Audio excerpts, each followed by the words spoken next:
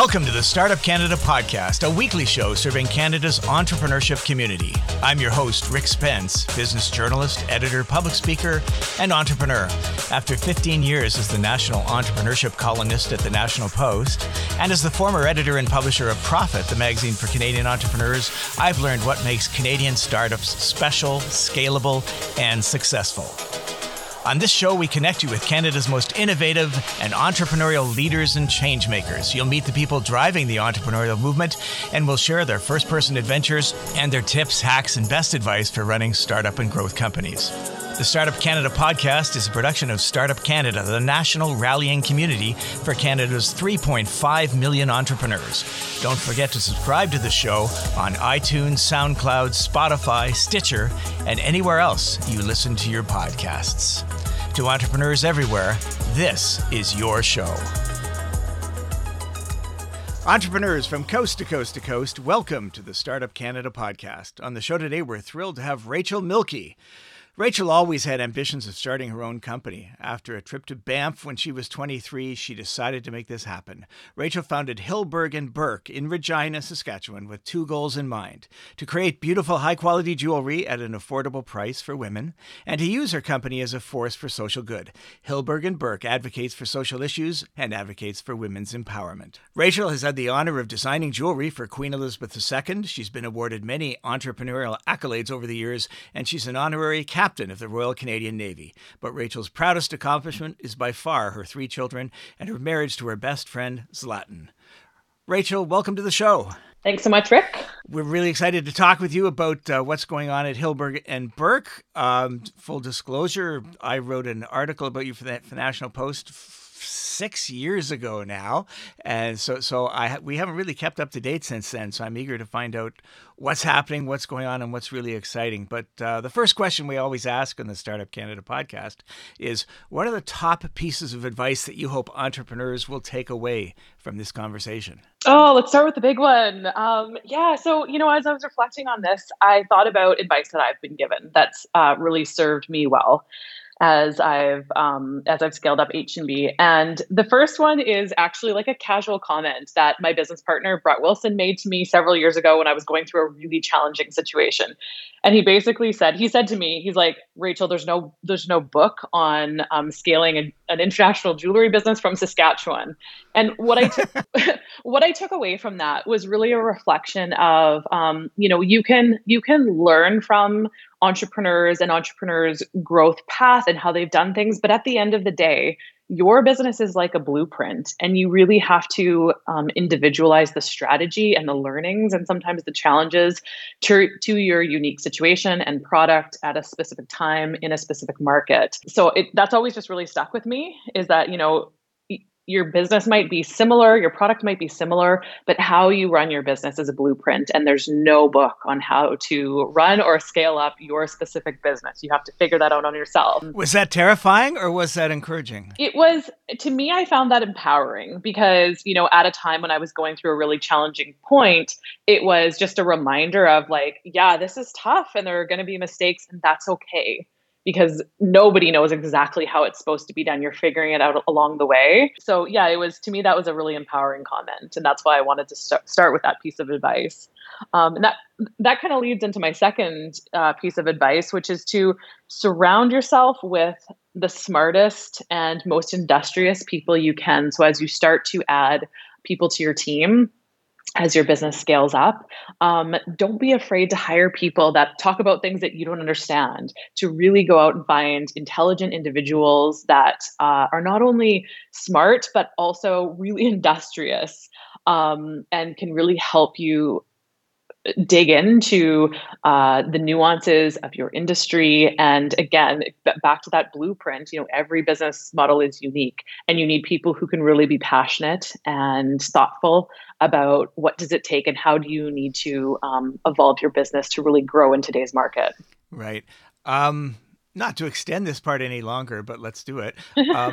How would you go about assessing someone's industriousness? To me, intelligence is something that comes out fairly quickly, in an interview or almost any conversation. But industriousness and passion might be a little bit more difficult for most people to ascertain. So any tips on how other entrepreneurs could try and detect passion and industriousness in potential employees or partners? So I always want to sit in on important interviews within H&B, and throughout the years, I've interviewed probably close to 100 people or more. It's really important for me to really get to know somebody through a variety of ways. So part of that is the interview process. Ideally, it's a face-to-face interview. Sometimes we have an interview that leads into like a more casual experience, like we go for lunch or we go for dinner, so that you can spend time with somebody on a more casual and intimate basis to really start getting to know them. And I try and create conversation and questions that I can really get to know somebody and try and assess whether or not they are industrious. And I think as you spend time with somebody, you can really get to know and assess whether or not they bring that industriousness. The other thing that we do that's a more practical tool is we use like an analytical tool called Predictive Index that tells us a little bit about the personality type of the person that we're hiring, and we can kind of match that up to the role as kind of contributed to the role by a number of people in the organization to see, is there a good fit between the personality type of the person that we're hiring and what we need in that role. And I know that that's been a really helpful tool for our organization as well. Cool. So that's Predictive Index. Is that a product anyone can buy? It is, yeah, and it's actually a Canadian company. Oh, okay, cool. Sounds like a good idea, because everyone is complaining about how hard it is to find talent. And I think intelligence, industriousness, and passion is what talent is all about. So there's your secret weapon. Okay, let's talk about Hilleberg and Berk. You mentioned it as an international, it aspires to be an international jewelry company. So it's come a long way since you had a kiosk at the mall.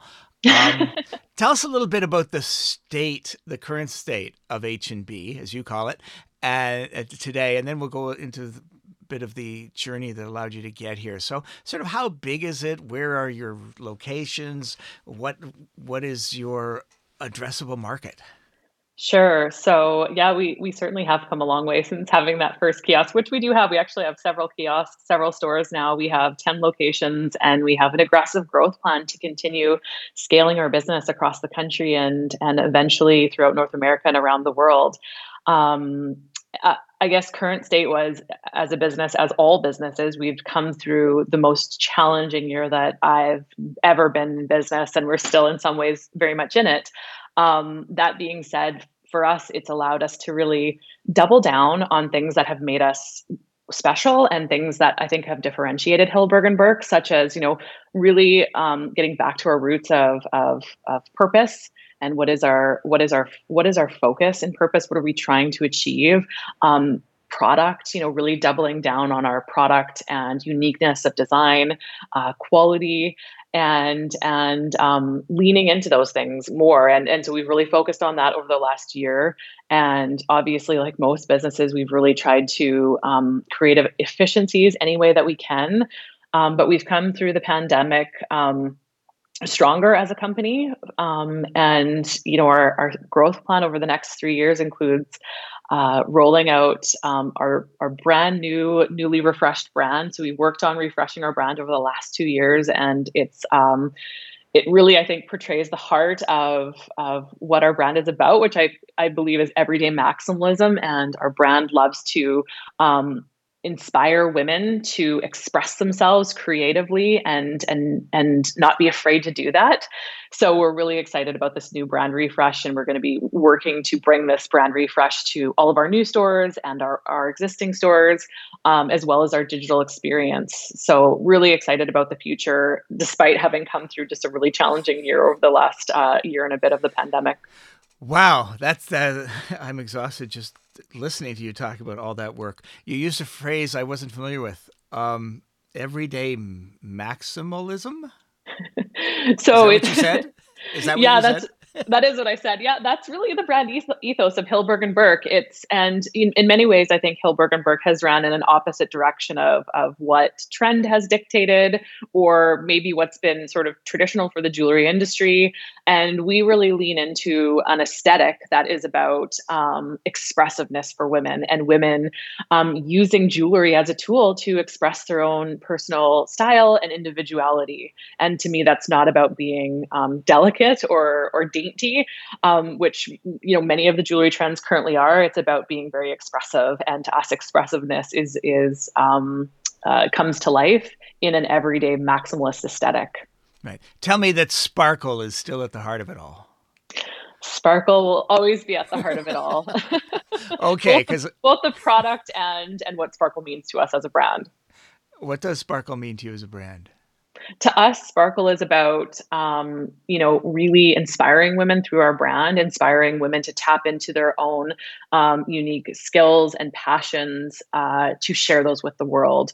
So we really believe that every woman deserves to express herself, to feel comfortable in living her best life. And we want to inspire her through our storytelling, through our social contributions to women's causes, through our campaigns and our models, to really inspire her to sparkle, to live her best life, to surround herself with a community of amazing women, and to hopefully inspire her to live that best life. That's like the best expression of a brand that I've ever heard, and I love it. I've always loved the way that you and your company sort of embraced that word sparkle, but I didn't really understand what it all meant. So that's really exciting. I have this feeling that more Canadian companies should really focus on branding and try and find that one word or idea that galvanizes, that represents the passion of the whole enterprise. Have you found that having that type of message that is so simple and yet evocative and visual has been important to your growth? I think in many ways it really has. And one of the interesting things that I've experienced over the course of, the almost 15 years that we've been in business is there's what you believe the brand is about and storytell about, and then there's what the customer experience is and how they interpret it. And the I think the most fascinating thing is that our customers have really owned that concept of sparkle and sharing your sparkle. That was kind of something we started as a brand too. Share your sparkle. We decided to take one of our best selling products and start giving that away to women for free. We started giving it away to women at charitable events. We would give it to women in hospitals. We gave it away to women on Mother's Day during the Fort McMurray fires when there were so many mothers in Edmonton. We just invited them to our stores to come and get a free pair of Sparkle Ball earrings. So we kind of started the sparkle share your sparkle movement, but our customers took it and completely owned it in their own unique way. And then what we started to see through comments and dialogue on social media, through customers reaching out to us in store or on social media, and even little letters that customers would write to each other when we received their online orders, is they were really owning that message themselves and kind of passing it on to other women to empower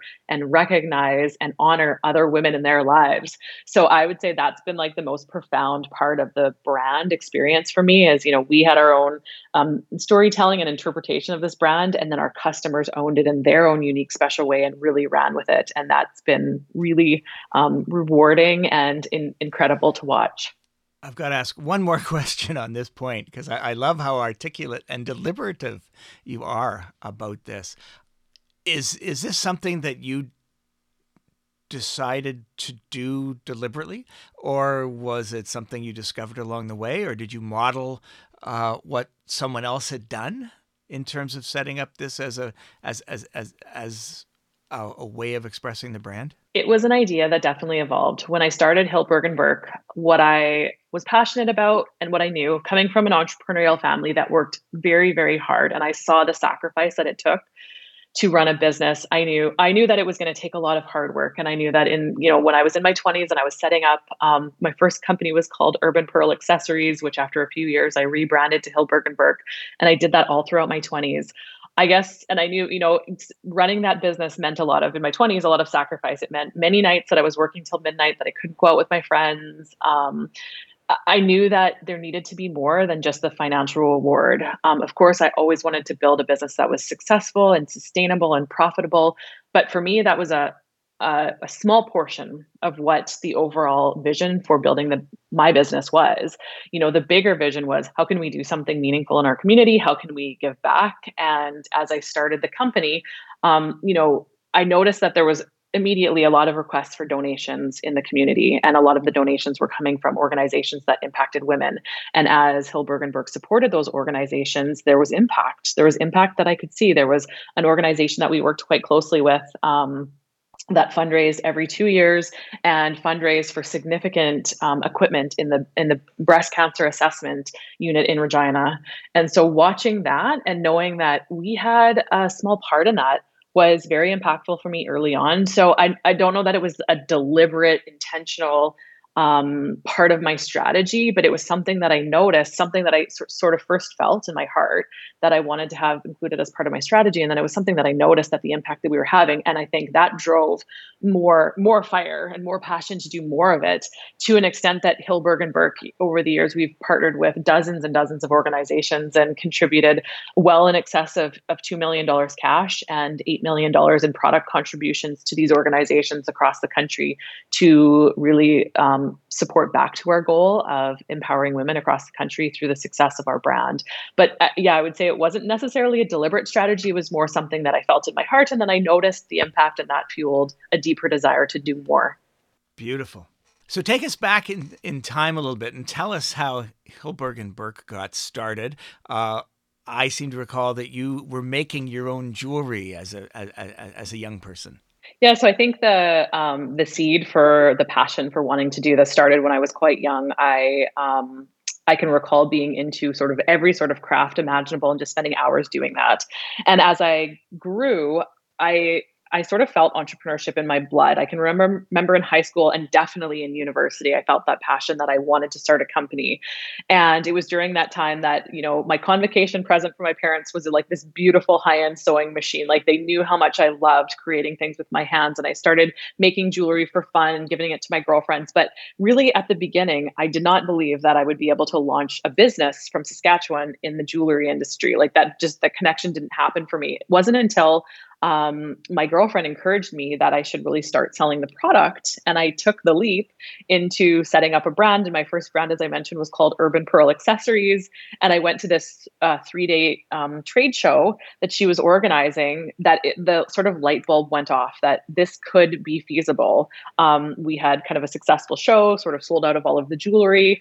And it was from then that I made the decision, okay, I'm going to pursue this wholeheartedly. And that was about 15 years ago, and I really haven't looked back from then. Wow. So many people do love to make crafts, and so many people dream of being able to make that their living, their full-time job. What do you think it was that made it possible for you to sell out when other people, end up taking a whole bag of their stuff home from a lot of fairs and shows? Well, what I do know is that it's a very competitive industry, and your timing getting into the industry, your unique brand proposition, pricing, all of those things have an impact. So I think my understanding of those factors through business school and through even my exposure of the first job that I had was working for an organization called Women Entrepreneurs of Saskatchewan, and I had access to a lot of really incredible speakers. I think I was able to refine my brand in a way that had the right product at the right price. Just kind of the four traditional P's of marketing, that it worked. So I don't think that. Of course we had amazing product, but it wasn't any, I don't think, stroke of brilliance that made our product that much better or different than anyone else's. But I think it was just understanding those fundamental P's that positioned us well from the outset and allowed us to then continue refining and listening to our customers. So I think, what I've learned over the years is I had a vision for what the product needed to be and what our brand needed to be. And I've learned to really listen to customers and to incorporate what they want, as well as what my vision is for the product, to ensure the longevity of our brand. And what are those P's again? Price, positioning, pearls? And pearls. Sorry, are there a number of P's? Because I heard price, So but I don't remember the other. price, product, place, and promotion. Oh, okay. I know that's and pearls. sort of high school business, that courses the 4 P's, but you actually made it work. Yeah, that's the foundation, right? And I think sometimes from an artist perspective, you're so passionate about what it is that you want to do and your unique art kind of perspective on the world, that maybe those factors aren't considered, and that maybe is the difference between the ability to scale and not. Right. Now, I know you have some overseas suppliers, but last time we talked, 90% of your jewelry was still made in Canada. How's that look today? Yeah, we still have a production team of, I think there's around 25 people that work in Canada. As our business has scaled, we've had to model our ability to make the product in Canada with just the ability, our ability to scale and need to keep up with that. So, I don't, off the top of my head, I don't know exactly what the percentage of product made in Canada. All product still gets touched in Canada in some regards. The more intricate pieces that are have gemstones are still very much made in Canada. And, made in Canada is a part of our story. Design in Canada is a very important part of our story. But also, one of the things that I'm really passionate about is one of our products, that it's a key product, is Sparkle, that we don't make in Canada. We really dug into who could we work with globally, and we kicked off this incredible partnership with someone that I met through the YPO organization.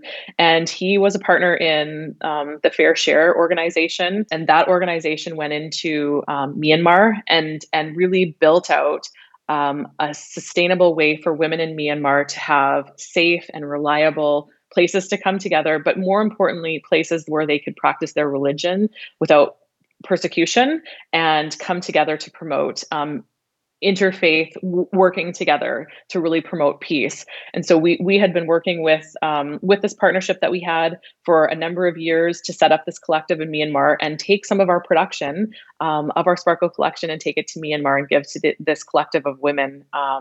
Unfortunately, it's been so sad to watch what's happened in Myanmar, and those women haven't been able to work for several months as the coup has unfolded there. But the work that we did to set that up is something that I'm incredibly proud of. So, in my mind, there is no problem with outsourcing production. Sometimes it's an economic necessity, but it sounds like you've been able to find a way to make a social virtue out of it, and you've improved people's lives. Well, that's one of the, foundational, tenets of Hillberg & Berk is how do we improve people's lives through the work that we do in our company. So it's been definitely something that we're really proud of setting up this collective in Myanmar to produce one of our key product items. Right. I remember asking you several years ago about how you came up with the name, because you did this pivot from Urban Pearl to Hillberg & Berk. Can you remind me where the name came from again? Oh, sure. It's named after my great-grandma Hilda Bergman and my dog Berkeley. All right. I love it. I love it. I have to know where this comes from. What was the thinking behind something like that?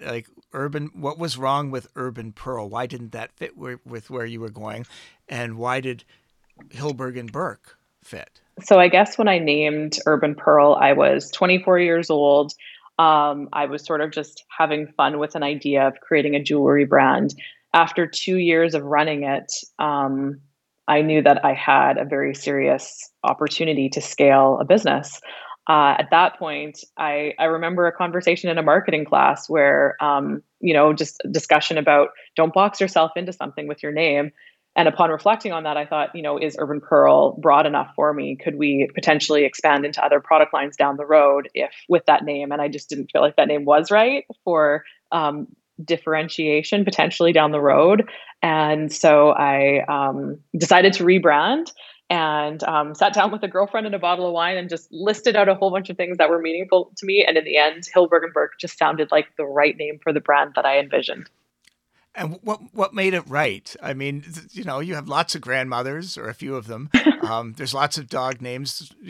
There could be cats on the scene. I don't know. So what made Hilberg and Berk? Was it the sound? Is it the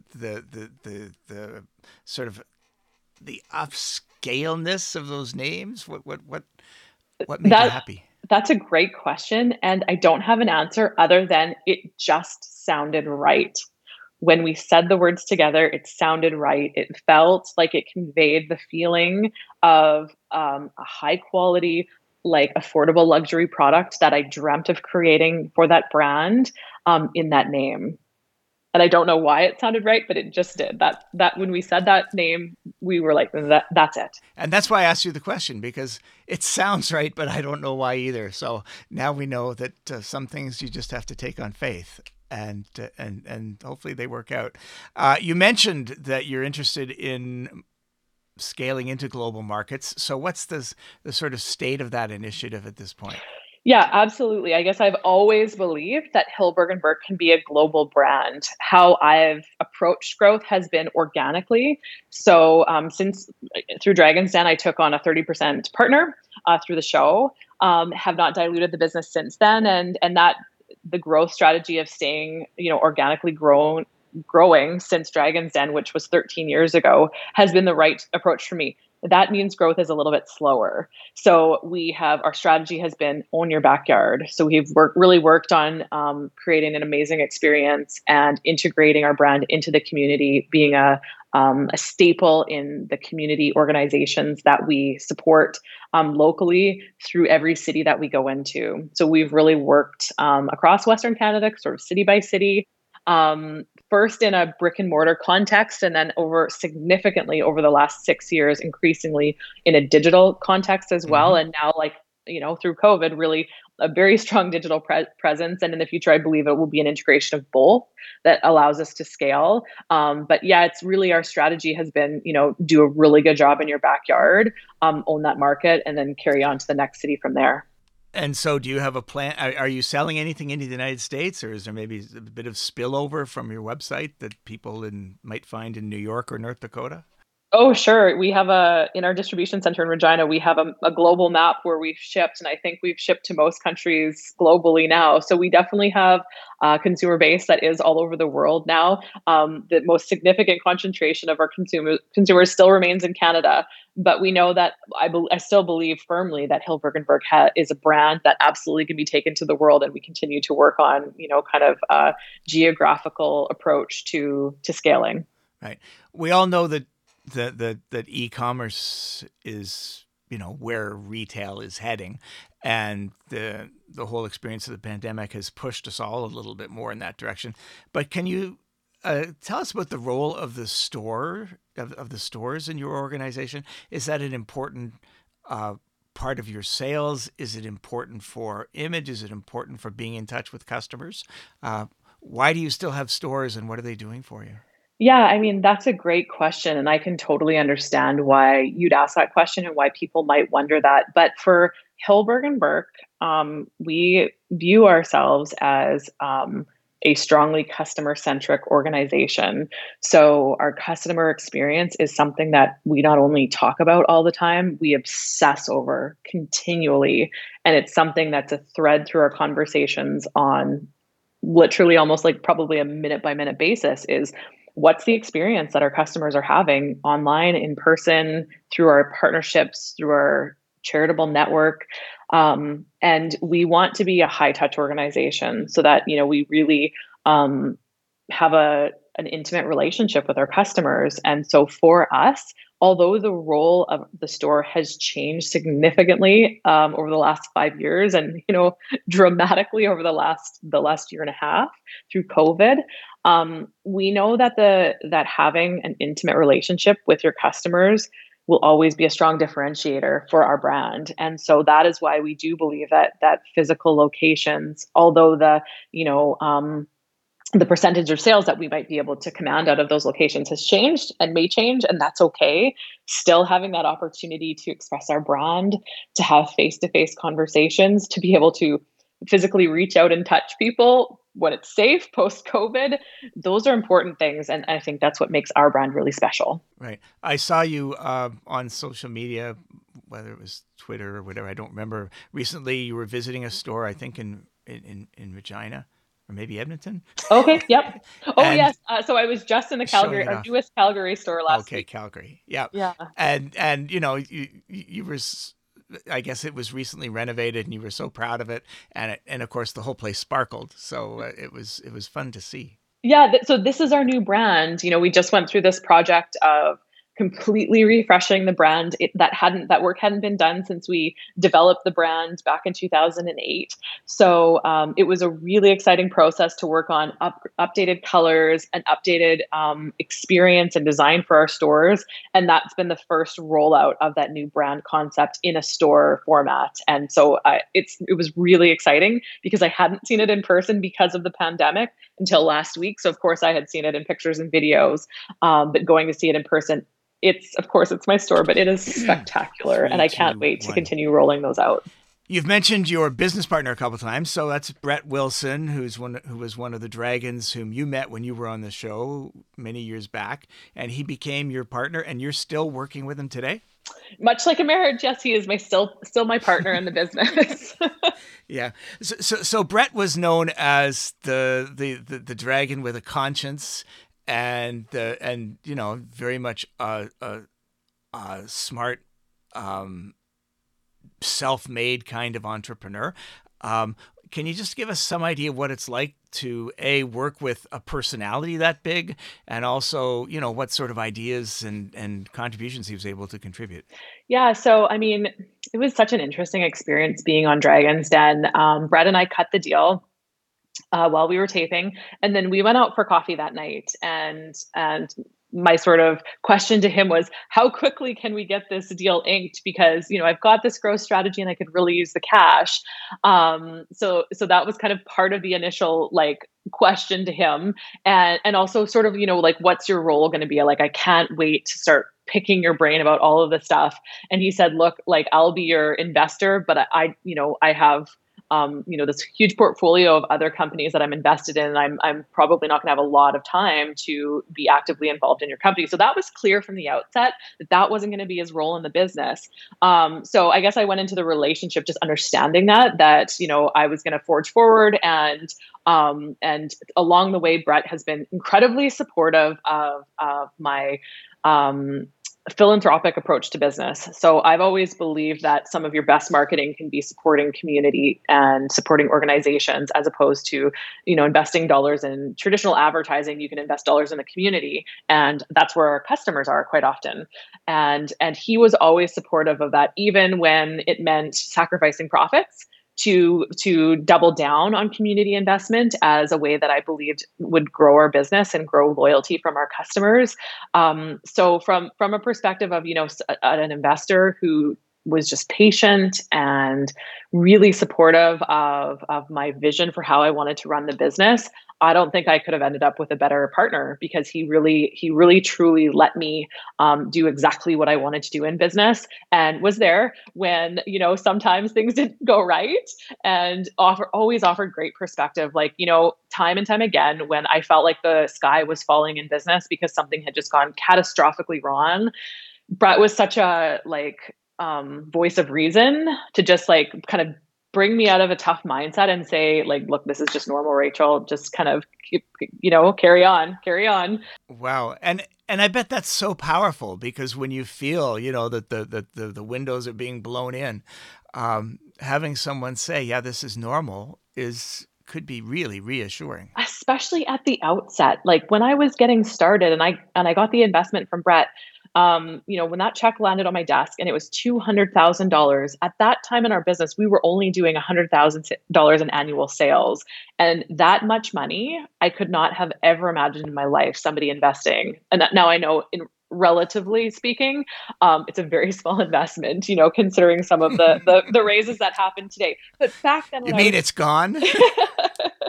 back then when I was getting started, that was a lot of money and it was very meaningful. So I felt the weight of the world on my shoulders taking on him as a partner and that investment. And I was going to do whatever it took to ensure that I didn't let him down. Having that attitude from him took a lot of that pressure off of me. Yeah, fantastic. You've had a recent change in your relationship with the company. I think you grew up in Regina and you founded the company there, but you and your family have moved out to Vancouver Island and you're still CEO, but it sounds like you've taken a bit of a step back to sort of be more strategic. How do you describe all this? Yeah, so I'll maybe kind of start with the backstory. Since starting this business and growing it from my kitchen table from zero to where it is now with 10 locations and a very significant online presence, customers globally. It was a real sprint. It was a 15-year sprint of That's not a sprint, that's a marathon. It was an intense marathon. And I think as much as I wanted to have balance in my life and dreamed about balance and sometimes had balance, it wasn't great. It really wasn't. And in January of 2020, I had a wake-up call and I had cancer, and very unexpectedly. And fortunately, they caught it really early, and I was able to have a few surgeries and move past that quickly. But it was really an opportunity to reset. And so that was followed very closely by COVID, and a lot of obviously a lot of uncertainty, but one thing that really changed and shifted for our business was we decided that we were going to go from any employees who could. Not all of our employees can, because some people work in our distribution center and in our production facility, but any employees who could, we were going to go to a work from home model. And we really knew that this would work well for our cohort of team members within H&B, because a lot of them are young and don't have families yet and really wanted this kind of a work environment even before COVID. But also this was going to allow us to start bringing in really specific skills and expertise in our industry that we weren't necessarily able to find consistently in Saskatchewan. So that change also allowed our family to contemplate a move to be closer to our family members. So even though I was born and raised in Regina, I didn't have any family in the city anymore. And I have 2 small children and a 21-year-old stepson. And we just wanted to be around our family more often. And we decided to make the move out to Vancouver Island, where we have several family members. So we did that last summer. And yeah, like navigating this new world of COVID, and knock on wood, so far so good. We've really been able to figure out how to do a digital workforce in a way that still maintains our culture, which is a very important part of our organization at H&B. One thing we've learned is that getting together in person, you cannot replace that with anything else. We still have to make time to get together and have some fun. And we were actually just splashing around Wascana Lake this week and having some fun. And so, everything in balance, still got to see each other from time to time in person, but this new remote workforce has worked really well for us. Can you swim in Wascana Lake in Regina? You may not want to. It wasn't smelling too bad this week, but come July, come August. Oh, it's still early. Yeah, still early. Okay. Because I was going to say, I've grown up in Toronto, and we have a lake, and I don't think I've ever swum in it. I was thrown into it once, but we won't go into that. Yeah, no, we weren't swimming. We were kayaking and paddleboarding, and trying to avoid falling in. Okay, right. And tell me, how being on Vancouver Island, how do you keep tabs on the business? Any tips for other entrepreneurs who might want to try and run their business digitally? Well, quite honestly, it's no different than being in person. Sure, I can't physically walk the 4 corners of the office, but there are people in Regina who can do that for me. And all the digital platforms that exist, we operate on Google and through Google Meet, and it's worked really well for us. I actually think we do have a higher level of accountability in our organization. We have a higher level of productivity, and I think we have a higher level of staff engagement, because they now have probably more flexibility, mostly being work from home through our staff cohort as well. Right. What do your staff say? I mean, it's often so important to have the founder, around there as a living, breathing, passionate representative of the brand. So how do you make up for that lack of physical presence? I guess a couple of ways. It still remains important to go and walk the four corners when I can get there. Now, through the pandemic, it was challenging, but as we get out of that, I'm still going to get into stores and go see people, and that remains important, and it always will remain important. The other thing that I do is we have like a virtual connect through. We use Workplace by Facebook. And we're always connected through that. So we connect with each other. I connect with our teams through Workplace. We celebrate our team for living our company values, and I post a video once a month on Workplace and just recognize people. So I think there's different ways that I can, as a founder and CEO, maintain that high touch culture that is really important to us, but do so in this new frontier of a digital age. Right. And does the displacement, the distance, does it help you in terms of thinking strategically about growth and philanthropy and your own personal mission of empowering women? What the distance does is forces me to not be so much in the details, which can be challenging sometimes for a founder. At least I know it's been challenging. When you're actually physically in the building and walking around, you're seeing all of the details happening and you're overhearing conversations. And in some ways that's wonderful. And in other ways that does make it challenging if you want to step back and be a little bit more strategic and a little bit less hands-on involved. So I think that the move, coupled with the desire to really step back from the day-to-day operations of the business, works well in conjunction with one another. So win-win. Win-win. Isn't that great? Plus mountains and the sea. What could possibly go wrong there? Yeah. All right. Tell me, just one of the things that most stood out for me when I first met you was hearing about the work you'd done for the Queen, and I think that's pretty interesting. So I believe that Hilleberg & Berk created one of her most favorite pieces of jewelry. Can you tell me about that? I don't know And that it's still, I was going to say, do you still monitor her to see if she's still wearing it? I don't know if it's her favorite. All I can say is that she's worn it many, many, many times. And it's unusual to see her repeat a piece of jewelry frequently.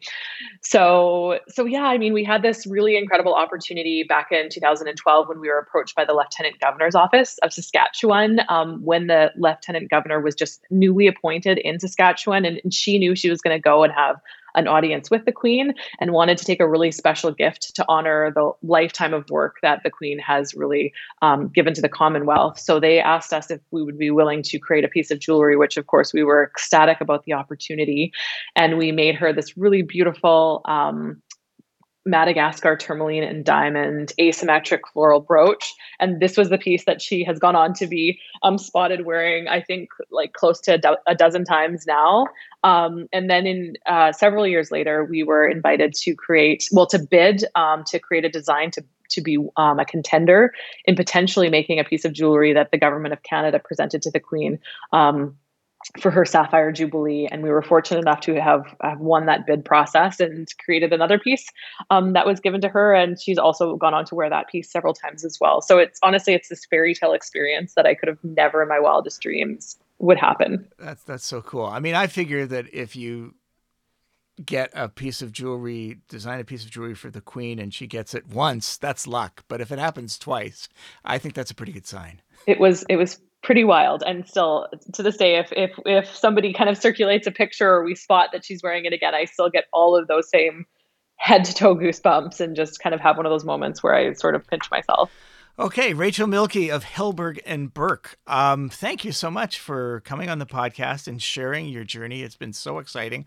And I get the impression that there's still a lot to come yet. There always is when you're an entrepreneur. Absolutely.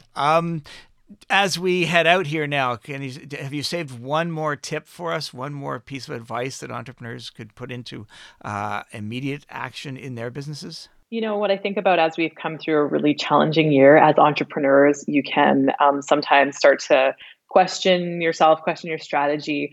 I think something that people have told me a lot over the years that has served me well is you have to be your own biggest cheerleader. Even when you go through tough stuff, you have to remember that intrinsically you have a gut sense of how to do things. And even when things go wrong, you have to, find that belief in yourself and your ability to create a vision for the future. And you've got to be your own cheerleader. You have to advocate for yourself. You have to go out there and tell your story. Nobody is going to do it better than you will. And so you have to just do that and really be relentless in doing that in order to break through the noise and break through the clutter that entrepreneurs have to inevitably deal with as they're scaling up. Be your own biggest cheerleader. I love it. Thank you so much, Rachel, for sharing all your wisdom and advice. We will keep an eye on your future progress and wish you all the best of luck in growing Hilberg & Berg. Thanks so much, Rick. Thank you for joining us this week in the Startup Canada podcast, a weekly show dedicated to unlocking the potential of every entrepreneur. Stay tuned another minute to hear the latest startup community news and the upcoming events lineup, including our hashtag Startup Chats on Twitter every Wednesday and Friday at 12 noon Eastern Time. I sometimes show up there too. Until next week, I'm your Startup Canada podcast host, Rick Spence.